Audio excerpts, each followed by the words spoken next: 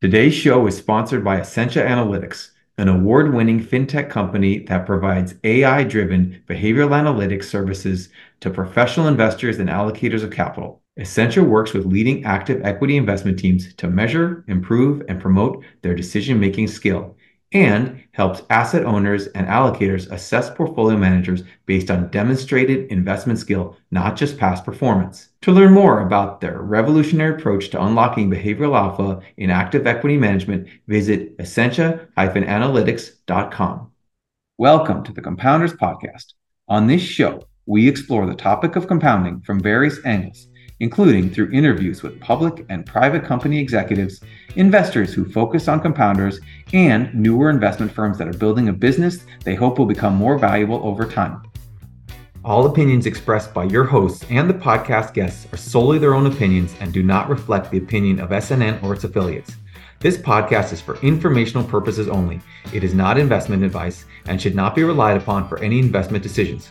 We are not recommending the purchase or sale of any securities. The host and guests may be beneficial owners of the securities discussed. You should not assume that the securities discussed are or will be profitable. My guest on the show today is Clare Flynn Levy, the founder and CEO of Essentia Analytics. I met Clare several years ago when my prior firm worked with Essentia to help us improve our decision-making. The process of having Essentia analyze past successes and mistakes was so insightful that I became a big fan of the product. Accordingly, when I reconnected with Clare recently, I was excited to speak with her about the founding inspiration for Essentia, the concepts of behavioral alpha and providing a helpful benchmark to managers, working with both managers and allocators to help improve decision-making, how Essentia can use all its data to make the software even better over time, and ways in which managers can use Essentia's data to help market their firms. And without any further ado, here's my conversation with Essentia Analytics founder and CEO, Clare Flynn Levy. Clare, I'd love to go all the way back to the founding of Essentia. What was a big idea or inspiration that led you to embark on this journey? Well, I started Essentia over 10 years ago now, and it was to solve a problem that I had as a fund manager, which was the lack of a data-driven feedback loop on the quality of my investment decision making. Some people would say, well, you do have a feedback loop on the quality of your decision making. It's your performance. But that's not actually the case. Performance is a measure of outcome, and hopefully it's a function of skill, but it's also a function of luck.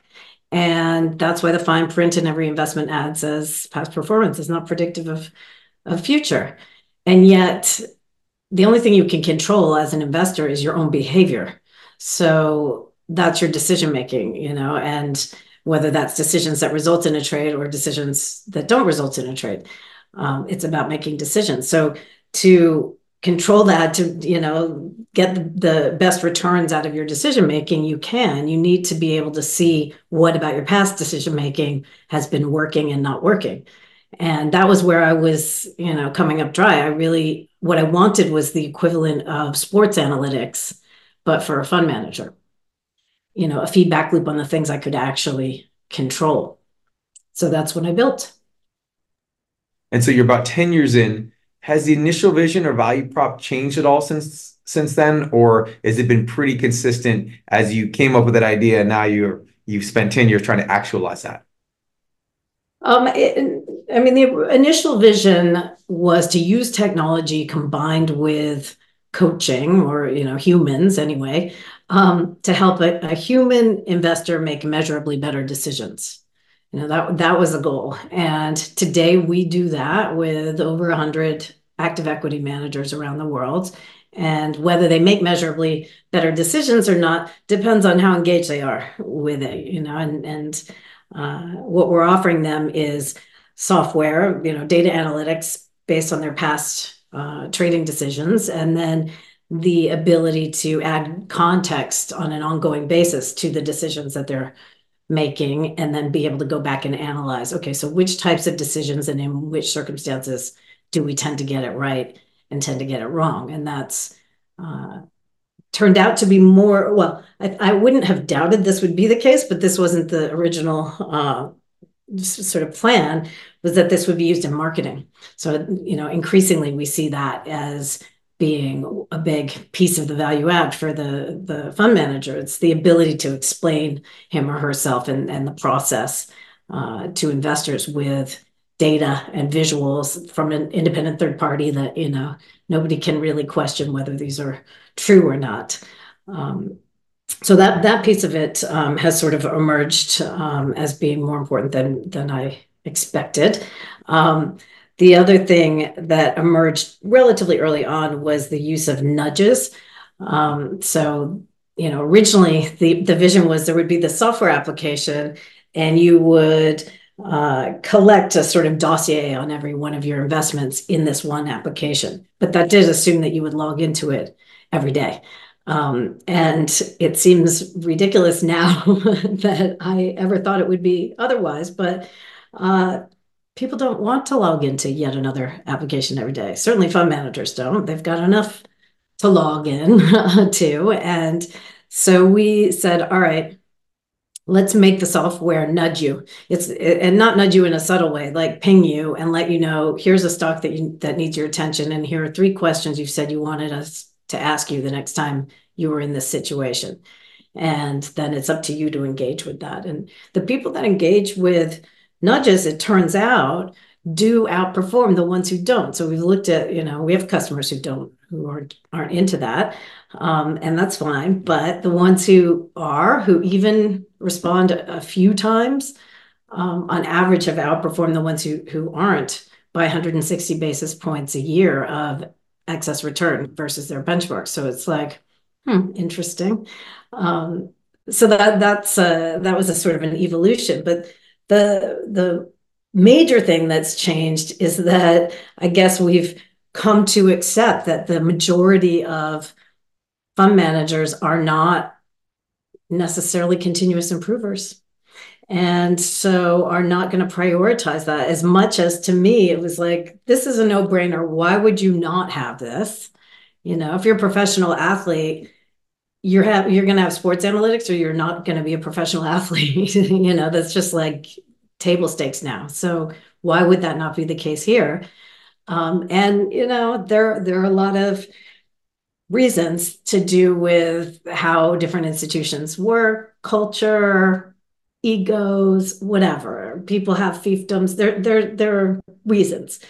So it's like, okay, how do you help these firms and these fund managers do what they really should do, which is look in the mirror, because they will be better off. Their firm will be better off. Their investors will definitely be better off. Everyone's a winner. It takes a little bravery, but how do you make them prioritize that? And that's been about creating a peer benchmarking product that is aimed at allocators. So going to the allocators and saying, here, you don't need a ton of information, but here's some information that you don't have today that you would value. Go tell the managers you want them to give us their data so that you can see this information about them. And we'll show it to them too. This isn't about, making anybody be on the back foot, but it's about the fact that an allocator has influence. And so sometimes you need mom and dad to tell you how to do the right thing, make sure you do the right thing. It's I say that to my kids, just like my parents said it to me. I'm doing this for your own good. It's like that.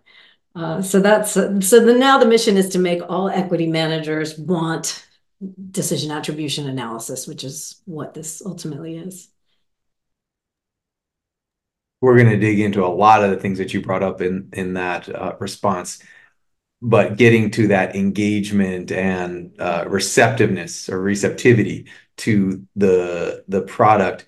What are the characteristics of a portfolio manager or firm that is open to the idea of being very self-reflective as it relates to decision making? I mean, I think it comes down to, at the individual level, it's about, is this person a continuous improver? Like, is it somebody who is just like that? Often it will be that they express that elsewhere in their life through sports. Maybe they're like a triathlete on the side, or they are really into their Whoop and their Aura Ring and their, quantified self devices. They're just like interested in that. Or, I mean, I was never a triathlete, but I always won the most improved trophy. I was always coming from a low base, but I would improve. And that's sort of it's so deep in my personality that I don't think I appreciated that not everybody else is like that. But the people who are like that, they love this. That's who our customer base, is made up of. It helps a lot if they work for an institution that has um, stability and psychological safety. Um, Often that will be like employee owned or private owned anyway. Being public changes a lot of things and makes it less secure for the employee. But uh, these are places where you're allowed to get things wrong and you're allowed to admit that. It's all well and good to say it, but in practice, can you? It's funny. I just finished reading that book, the Fund, the Rob Copeland book about Bridgewater. And it's like radical transparency and being able to log your mistakes and all of these things. Great, except for it needs to be that you don't get fired. Like that we all learn from this and it's okay, right? And I see that there are a number of different fund management houses that are like this, that are, places where uh, people are very supportive of each other. And then there are plenty of, on the hedge fund side in particular, you can end up in situations where there's not the organization is not there to help the manager do the best job they can do. It's there to like chop and change the manager if the manager's not delivering, the alpha that was expected. Um, so yeah, it sort of takes all kinds. But our sweet spot is, the firms where they care about helping the manager, and the manager is that type of person. I think it makes sense to dig into the product a little more. Maybe you can describe what the Essentia Behavioral Alpha benchmark is and how you calculate it, and then we'll talk a little more about how to use it. But just give us a broad overview of what that is. Sure. Well, so I mentioned we've been at this for 10 years, and we've done a lot of sort of um, groundbreaking. It sounds a bit cheesy, but it's not been done before. Work around taking historical trade data, like trading decisions. You don't have to be a trader per se, but like every time that you have bought or sold something in any amount, taking all of those decisions and assembling those into what we call investment episodes. So those are like the game tape of every idea that you've held in the portfolio.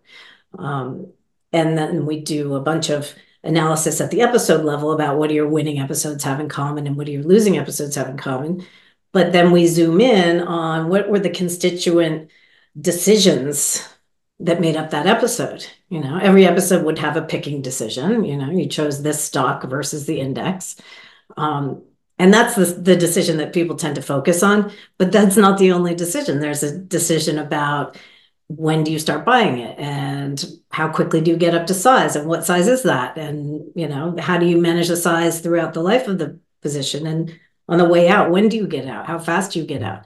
So every episode will have a series of sub decisions that comprises it. And so then we analyze all the different decision types and look at them versus what would have been achieved by chance. So in each case, there's a different way of considering that. But we try to keep in the behavioral alpha benchmark. What that is a peer ranking, basically, where we're taking equity portfolios, long only equity portfolios in the first instance, although we'll do it for hedge in due course. And we're analyzing them across all the seven different decision types and scoring them on each one. And then that boils up into a single behavioral alpha score.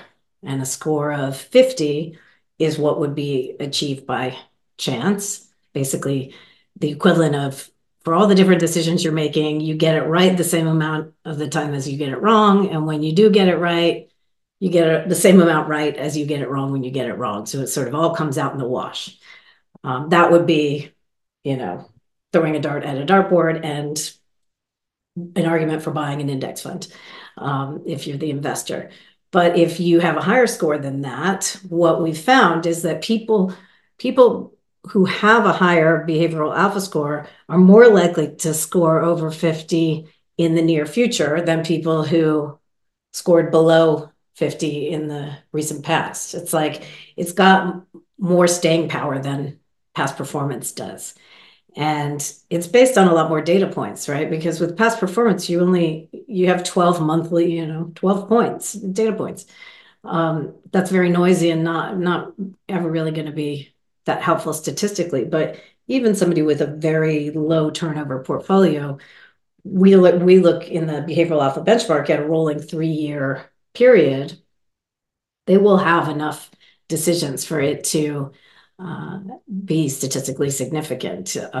So it provides a different lens on manager skill. It's saying rather than just looking at the end product, the performance, and trying to work backwards to figure out how much of that was luck and how much of that was skill, where luck is what happened in the benchmark, and anything that is different, that would be the skill.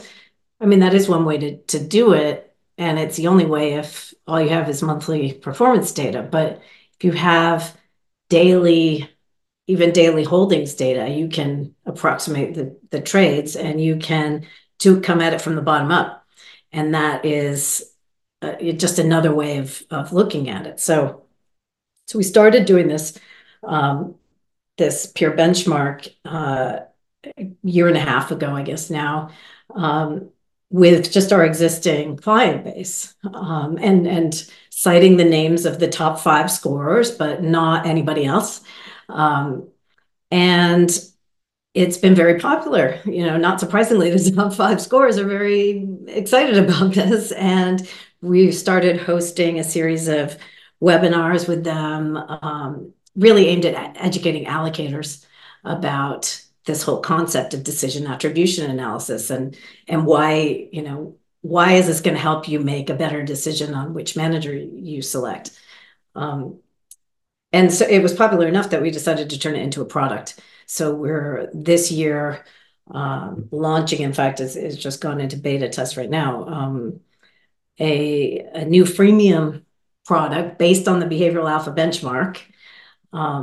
So the tool we were using to figure out who the top 5 were anyway is now going to be a product, and it will be free to anybody who signs up for it. But the level of detail you get for free is obviously going to be limited. It will just be about comparing your behavioral alpha score with that of your peers. But I'm excited about it, as you can hear, because I think it's, we went straight for solving the really hard problem of behavioral change. And how do you help somebody make a measurably, like I held myself to such a high standard in terms of the problem we were trying to solve, because I felt that's a very valuable problem to solve.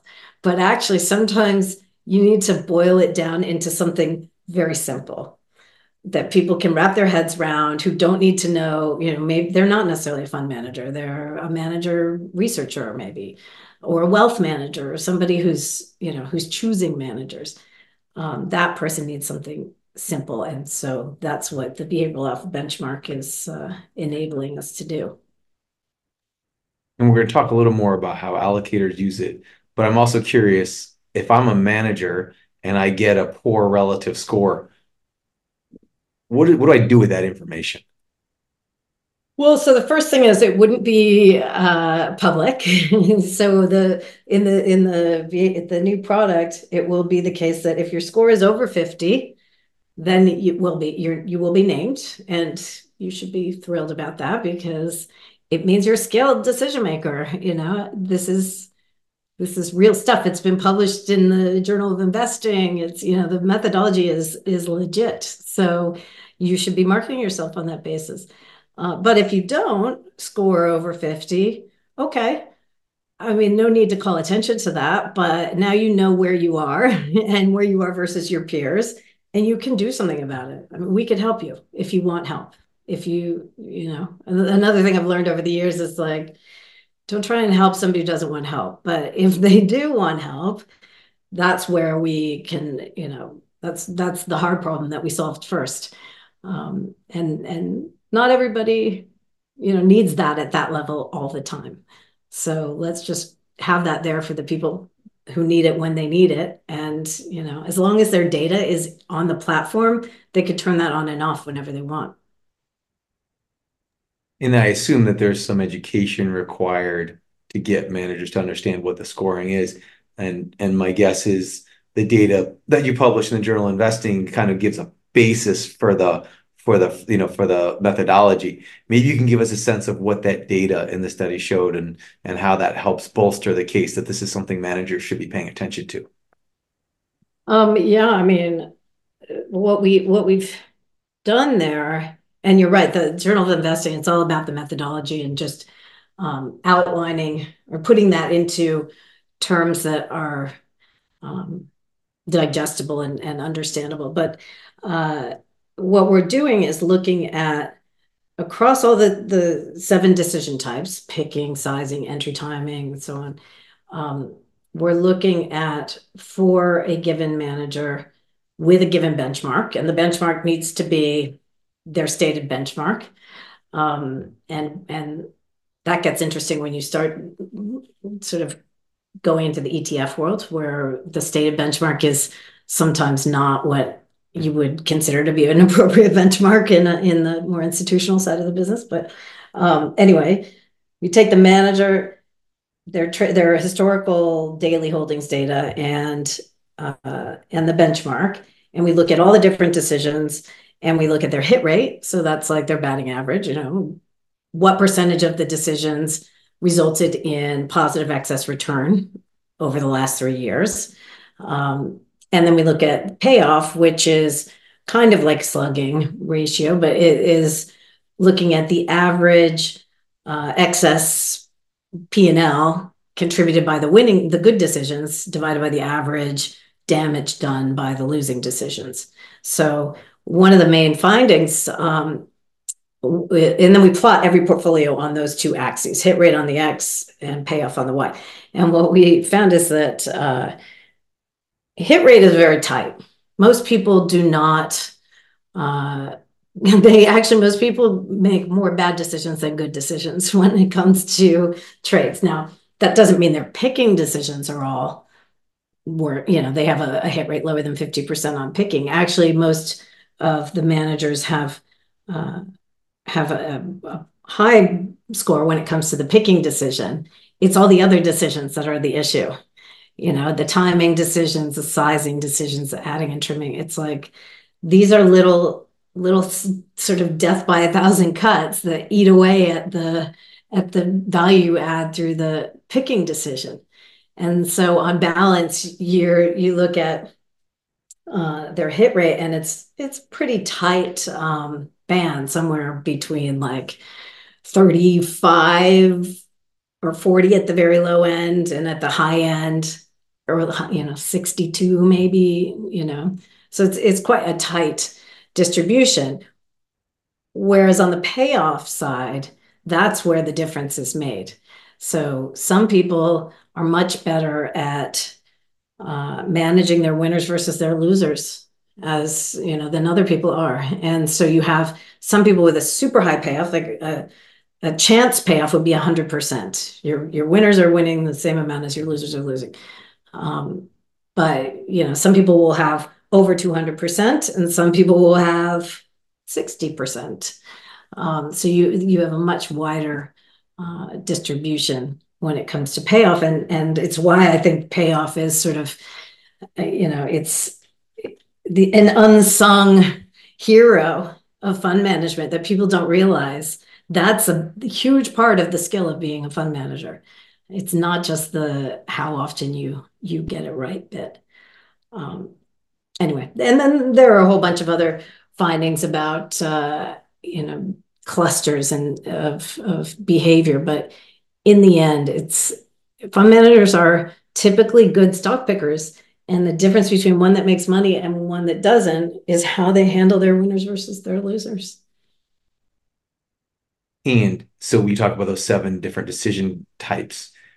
Are there some common areas where you think managers can more often than not get better?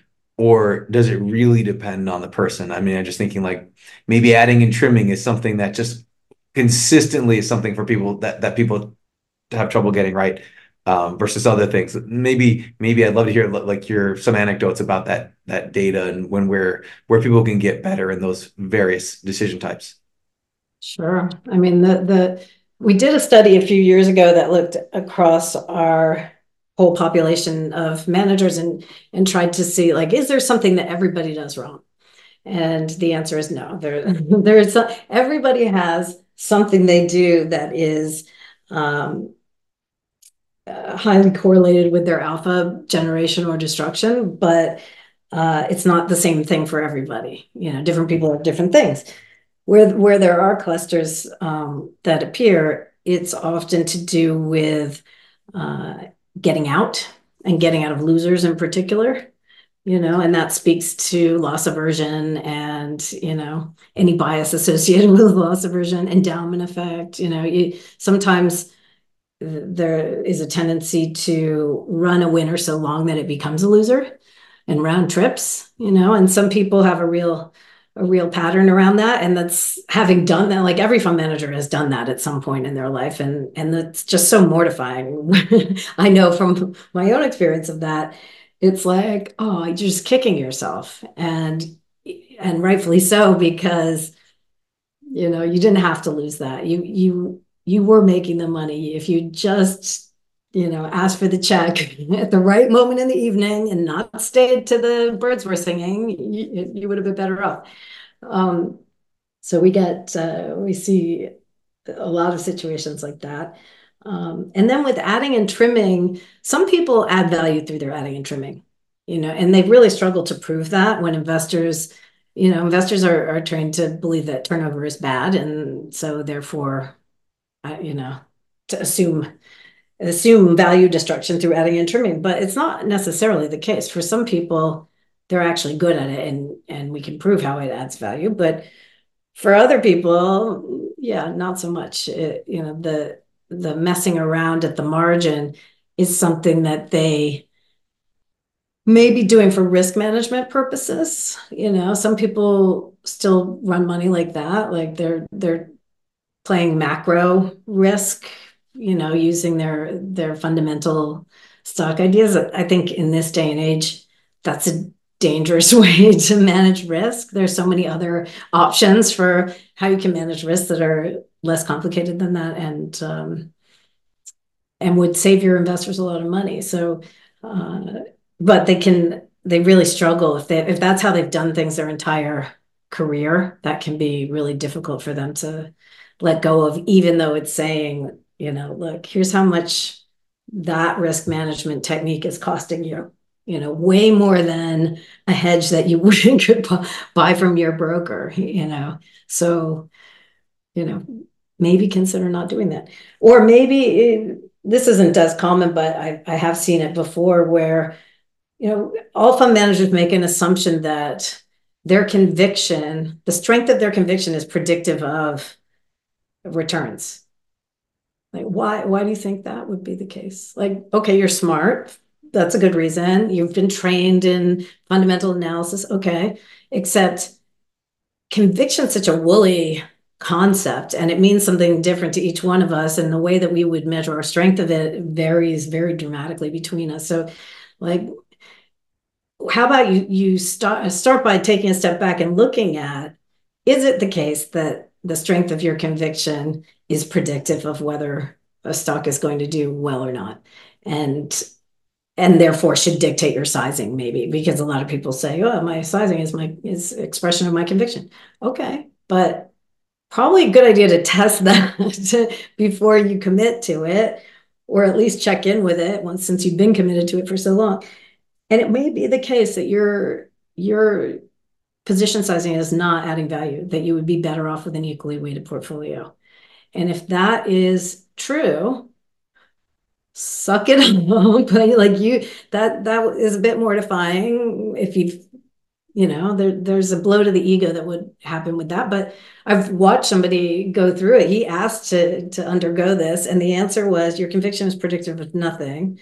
Um, but you are good stock pickers. It wasn't so much that whether you like the stock or don't like the stock is predictive of nothing. It was the strength of your conviction. The one that you're a 5 in is not really different from the one that you're a 3 in. And so why not have all of them be a 4? And uh, and you get a better result. You make fewer decisions. So that makes your life easier. And they were fine with it. They were like, all right, yeah, fine. And that just it helped their performance definitely, but it was that's a continuous improver's mindset, whereas somebody who's got a fixed mindset would take this as a condemnation of their value, you know, um, wouldn't be able to handle it. I love that anecdote about, how someone can get better. So let's just say that I'm a manager and you identify one of the seven or two of the seven decision points that where I'm not doing so well. You guys can come in and have what's called like behavioral consulting. What do you do? Like, what does that actually look like if you once you identify where someone can get better? What kind of program do you design for someone? What does that tangibly look like to a manager? Well, first we put electrodes on their heads. Joking. I'm joking. There are no electrodes are involved in this. So it's like we've done your blood work, basically, right? We've done the diagnosis, and then we have somebody called an insight partner who has been a fund manager before. They might not have run the exact same strategy as you, but they're an equity fund manager, and they've lived through a lot, and they understand the pressure and the sort of what you're dealing with. Um, their job is to go through all the analysis and then come in and sit down with you and have a conversation. Like, that's the doctor sitting down with the test results and saying, all right, so let's discuss these. Now, in this case, it's probably more of a conversation than it would be at a doctor, where the doctor's like, well, your cholesterol is this. And it's like, okay, what should I do? With this, it's often the case. It's like, so it's saying this. What do you think about that? Does that resonate for you? Did you think it's saying that your exit timing tends to be late, particularly, you know, when a stock has been falling for a really long time. You've held on for too long. Did you suspect that's what you were doing? And they might say, no, that's weird. Or they're more likely are like, yeah, I kind of had a feeling we were doing that.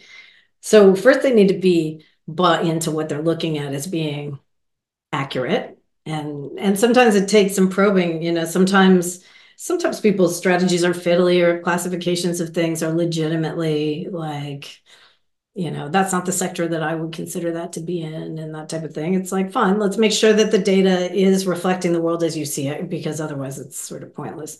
But once it is, the software has been designed for what we call the yeah buts. So where the manager doesn't like what they're seeing, and they're like, yeah, but you're not considering something, or we should look at it like this, and that's the wrong window to. It's like, okay, this is all adjustable. Let's look at it. We are completely objective. We don't have a view on any of this. We just understand what we're looking at, and we understand where you're coming from, and we want to help you, and that's it. So we get to the point where they're like, okay, now this is how I see the world, and I do understand what it's telling me, even if it's not all good. Um, and then it's like, what can I do about it? And so the insight partner, part of their role is to set up nudges, and nudges are entirely opt-in. So it's not like you have to do that. For some people, they're just like, do not send me any more email. Nudges are email. I don't want it. Okay. Would you like a little icon on your browser that's like a decision journal where you could record some stuff ad hoc when it comes to mind? Yes, no, some people would say, yeah, oh yeah, I want that. Great, we have that. We'll set you up with it. Some people are like, no. Like, all right, we're not going to expect your behavior to change on that basis, right? We're going to just assume that it's not. Maybe you do change something else in your process in the back of what you've seen in this data, and it does change. That's great, but it won't be something that we particularly did, and we can't prove anything about that change. Whereas with nudges, we can look at the quality of your decision making when you haven't been using nudges versus when you have, and we can show you whether it's working or not. Um, and nudges are very tailored to the individual situation. Somebody who has a tendency to round trip, maybe, will get an alpha decay nudge, and that might be the central thing for them, where we've pinpointed looking at all their past episodes where the peak point tends to be in the life cycle of the stocks that they're holding. Like, it might or might not be the 3-year horizon that they say that they invest to. It could be, but if your stocks tend to run out of juice after 2 years, wouldn't you want to know that? Because you would make more money. So we'll nudge you on that basis, and then it's about what questions do you want to be asked. Some people would say, well, if I'm in that situation where I've been in a stock for 2 years and I know that the odds after that start to go against me in terms of the probability of it continuing to outperform, ask me, would I be a buyer of this stock today? That will force me to go from system one thinking to system two in the thinking fast and slow parlance. So it's just about helping them tee up their actual investment process at a point where historically they weren't making a deliberate decision. And then we measure, the trades they do on the back of that and see, are they better? And they do tend to be, but that's sort of common sense. You would expect them to be. Yeah, I mean, so much of this, having been a fund manager myself, it's like so much resonates and all of you see me nodding like, yeah, I made that mistake. Yeah, I made that mistake. Yep, that's Yeah. all those things. But taking a step back, I mean, like one of the most precious things to all managers is the data that they generate. And so I can imagine people being a little concerned about data security. How do you ensure that very sensitive performance information never leaves Essential's walls? I mean, it is incredibly important, and it's become a barrier to entry in this space. The information security requirements, putting to one side I don't want my competitors to see this data, or people who shouldn't see it from the industry. There's hackers, there's all the infosec dangers that we all face every day of our lives. When you're serving large institutions that are regulated, which a lot of our customers are, they have very high standards around information security. So you have to have ISO 27001 and SOC 2 certification, and all of these things. It requires a lot of investment, and I think that's something I never imagined, on day one, just how much money we would invest into information security, and there's no end to it. So there's that. So we have built the platform for data to be segregated, and there not to be a possibility of one client's data getting mixed with another client's data. So that part of it is we were very, very intentional about. But then, and some people still are like, oh, we don't want to send you any data. It's mostly hedge funds where you would see that these days. Most long only funds are participating in model delivery mandates anyway, which is the same data. So you're sending it. I mean, even the hedge funds, they're sending that data to the prime broker and the fund administrator. So what's the difference? But whatever, they make their own decisions. I think more and more the industry, certainly on the long only side, is just waking up to the fact that the genie's out of the bottle on the data side, and it's not about people. Well, people who want to trade against you, if you're long only, they can look at your 13Fs if they're in America, and they can do it like that. We're not disclosing the holdings of anybody to anybody else. The only thing we're disclosing in a public way is their behavioral alpha score, which isn't a tradable thing. And that's only with their permission anyway. So but it took a good couple of years of bouncing this peer benchmarking idea off both our clients and the allocators to find the sort of happy medium where it would be valuable to people, but also not too scary to say yes to for the manager. And we finally got there. And I think one of the elements that I didn't consider when we were working with you was the value of the data that you generate and that you can analyze to the allocators. So let's say you're sitting in front of an allocator and they have whatever 50 managers on the public equity side. What what is the value prop? What are you telling them that they need to know that it's really hard for them to get by just, as you said, looking at the returns data?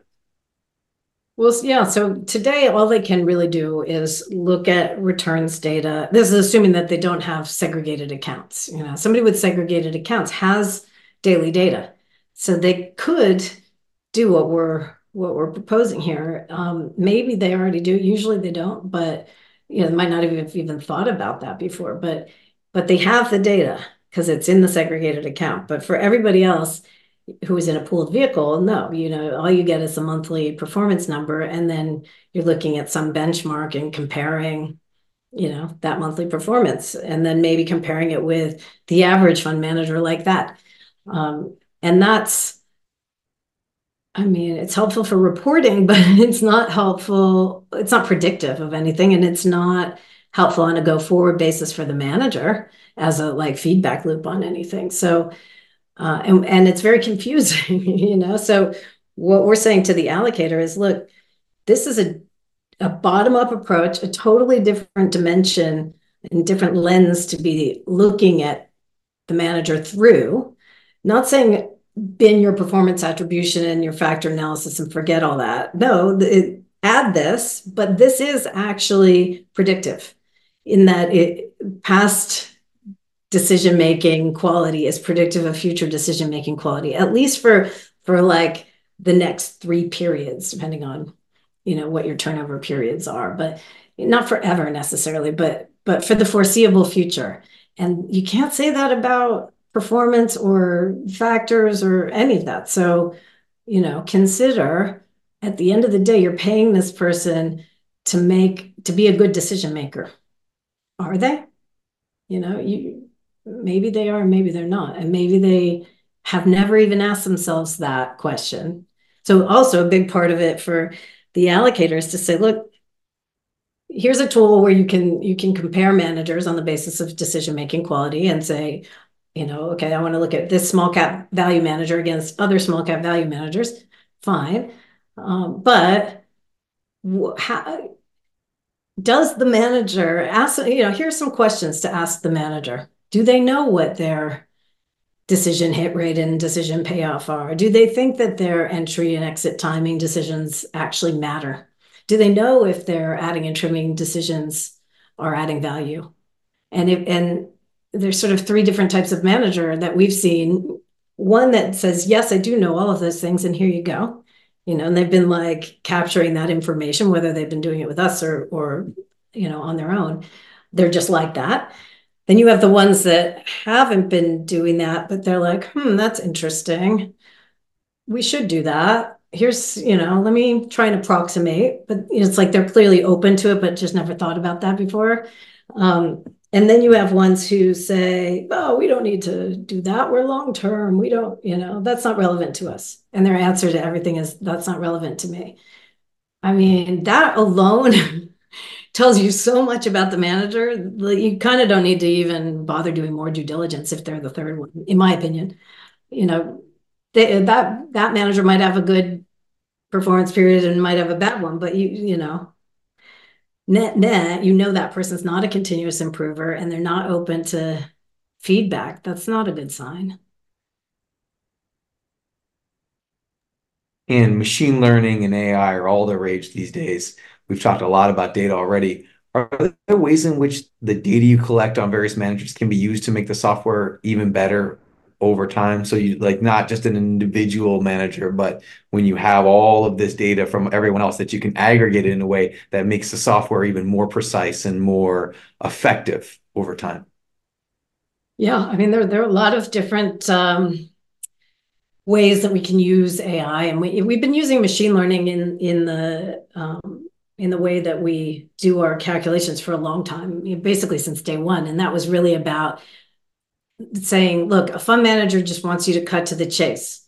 What's it saying? Give me bullet points, right? And that's how I am too, because I was one of those. I don't want to have to troll around finding, what is this data saying? Well, you have to change this setting to that, that the insight partner can do that, but the user just wants to know, what's it saying? And that needs to be, relevant. It needs to be said in a way that makes sense to a fund manager. And that is about using machine learning to identify the statistically significant patterns that exist in the data, and then using natural language generation to turn that into sentences in English. So we've been doing that for a long time, and there was actually a point where we took it out, and it was to do with we switched to using Tableau as a user interface on the software, and Tableau was harder to it's less flexible, put it that way, when it comes to implementing machine learning and natural language stuff. So but with this new peer benchmarking product that doesn't exist in Tableau, that flexibility comes back. So we'll be reinstating that, which means that you can, for a given manager, say you have a tendency to do this and that, and be skilled at this and that. Or you could do it across managers and say, in general, over the last quarter, or the last 3 years, or however long, managers have tended to do this and that, and clusters exist here and there. All of that helps us just like come to conclusions faster, and it saves time. So that's helpful. It doesn't necessarily make the product better. I mean, kind of in its way, but it's not making it more accurate or anything like that. But there's a good use case around the having it learn from you, to do with nudges. So right now, nudges are, making an assumption about where you are and what time zone are you in. You say you're based in Southern California, it's going to put you on Pacific time. And if you then come to New York, it doesn't know that you went to New York. And so it's still sending you stuff at, the wrong time of day. Or it might find that you have a tendency to respond to things when put to you in this way, but not that way. Or, when the subject line of the email says this, but not that. Like I have lots of ideas for how we could improve the nudge experience using AI. But probably even lower hanging fruit between the first one and the second one is you could use the natural language, like a GPT, to make it possible for the portfolio manager to sort of converse with their portfolio. So if you imagine you had a little chat bot that you could say, I'm thinking about doing this, and I can answer a couple of questions about this thing I'm thinking about doing. What do you think? And the bot will say, well, historically, when you've had an idea like this and you felt like that, you've had this probability of being right. That's mathematically very possible. It's just about prioritizing the build of it. But I think that would make that's sort of ultimately, it's like having a wingman, a little robotic wingman that can help you think. And I think the ChatGPT stuff has really lit a fire under that as a possibility. I love that use case. Just having whether no when even if there's not a person sitting there, just having something to help you, even if it was a chat bot, help you think about a decision and where you're not making it in a vacuum. I personally would have found something like that really helpful. Yeah. Yeah, me And too. and so if let's say I have a good behavioral alpha score and I want to use it to distinguish myself from my peers as a manager. What is your sense of the best practices when it comes to marketing personnel using the Essentia data to better communicate with both existing and potential clients? It is, first of all, it's about showing that the organization thinks like this, and is aware, is sort of on the leading edge of things, because these allocators have now been hearing about behavioral alpha score, decision attribution analysis, all of that stuff from us for a good few years. So if a firm puts itself forward as a place where, we arm our managers with the best technology and use of AI and, whatever else, this is evidence of that. And there are plenty of firms, I think, that would say that they do that, but do they actually do that? It's a different story. And then it's about, the narrative of continuous improvement and saying, we have process, we care about our process, we examine it, we continuously improve it, we care about being evidence-based. And so we don't make changes to process without evidence, data evidence to drive those changes. And when we do, that doesn't mean we're changing philosophy. That's a different thing. So, you can stick with a narrative that's about, we know what we do it the same way, this is our way of generating alpha, without saying we never change anything about our process. Because in this day and age, like, really, you don't change anything about that would be a losing strategy if I've ever heard one. So for the product specialist or the marketing person, if you can put your best foot forward on that front and show that you are thoughtful about this and using technology and in a way that is really creating that combination of human and machine for to the advantage of the end investor, that it just plays very well.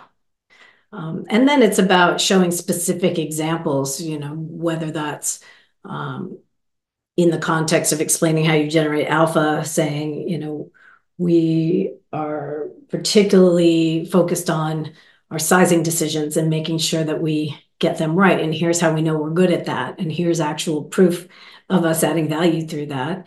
And here are some game tapes, of some specific examples where you can see exactly what we were doing.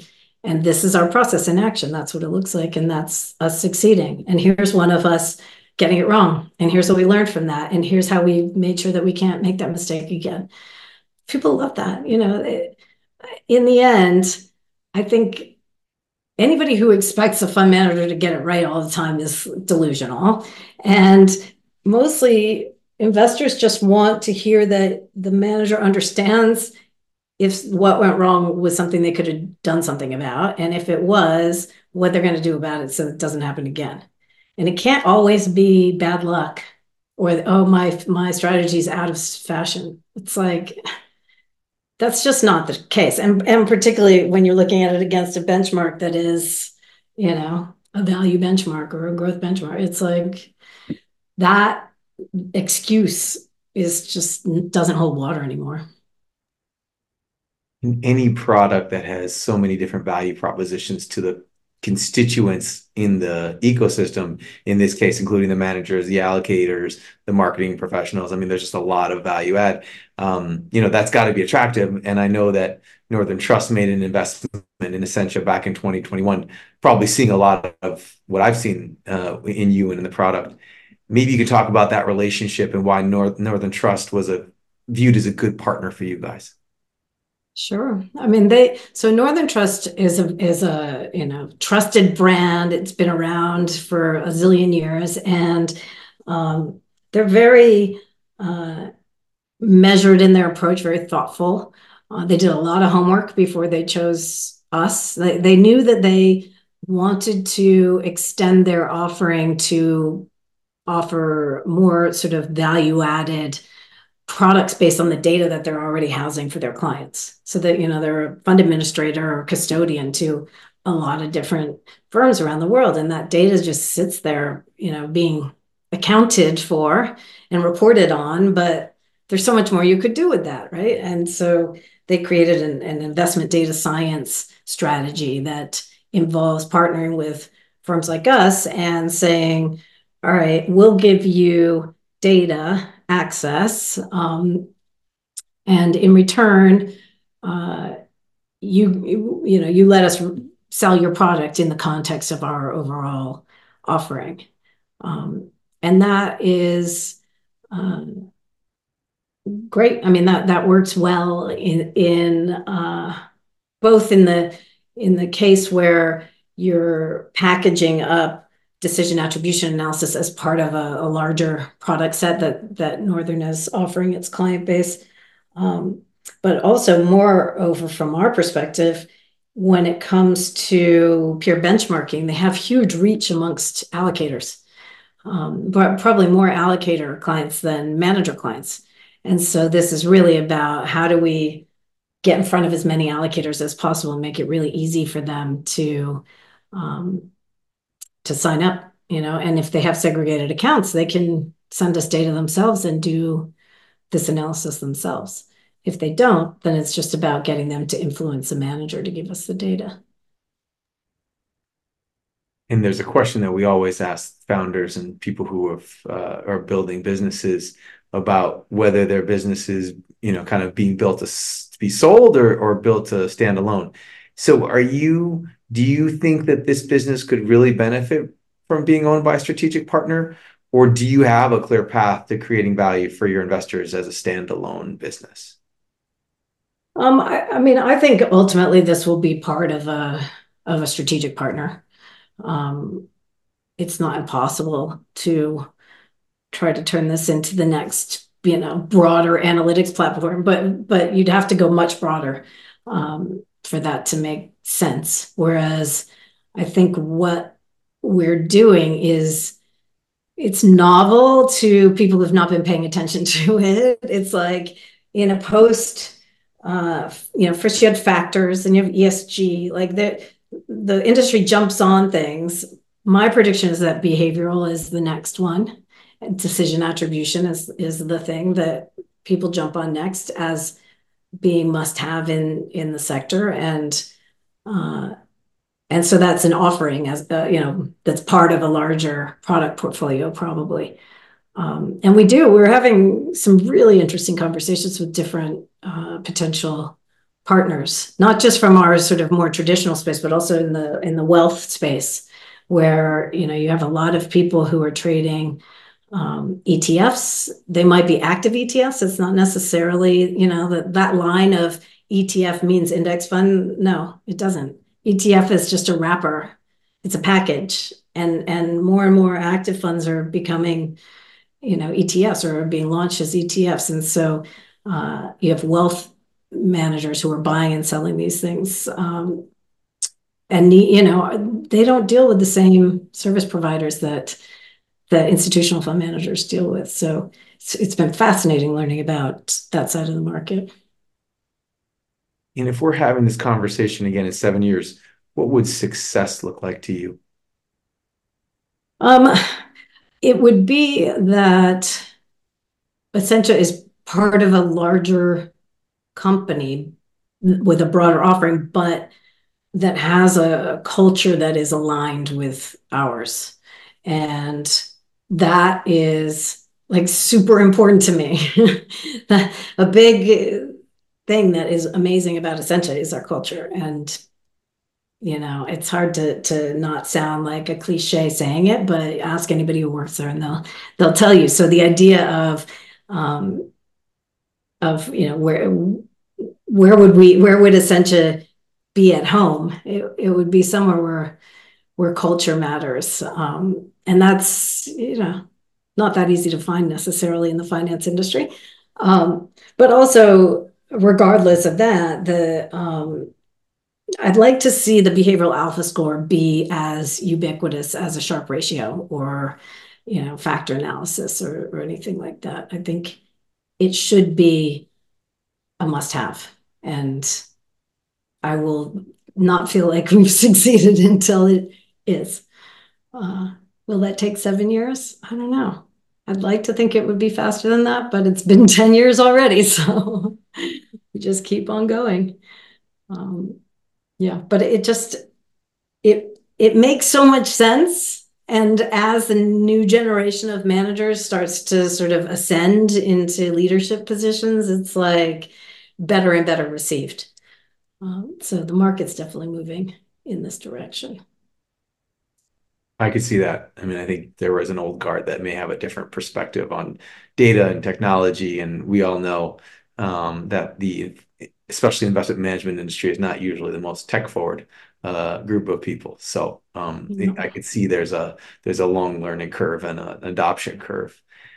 And so we'll close this podcast with the question we ask all of our founders and CEOs. I think you almost just discussed it a little bit in that response, but what do you think is the most misunderstood aspect of the opportunity Essentia has in front of it? Well, I mean, actually, I think the most misunderstood bit, or the most sort of nobody's noticed bit, is to do with daily data. And in my mind, daily data is a game changer. Daily portfolio holdings data, or granularity of trade data. As a manager, it's a game changer for your ability to see what you're doing well and not doing well. And you've had it this whole time, but whether you've had it in a form that you could do something with, or you had the right tools to do that thing with it, that may or may not have been the case. But more and more managers, there's been a lot of investment that's gone into data lakes and warehouses and the like. So people's data is getting more and more organized, which is good. And then you have these trends like model delivery and active ETFs and separately managed accounts that are going on in the wealth space, that are basically, managers are selling their data, whether they realize that that's what they're doing or not. Certainly with model delivery, they realize like our IP is our trading decisions. And those people just want to buy our IP. They don't want us to execute. They don't want us to do anything else. They might even be putting an overlay on top of us and doing, something to tailor our ideas into the product that their customers want. But all we're really selling them is our ideas.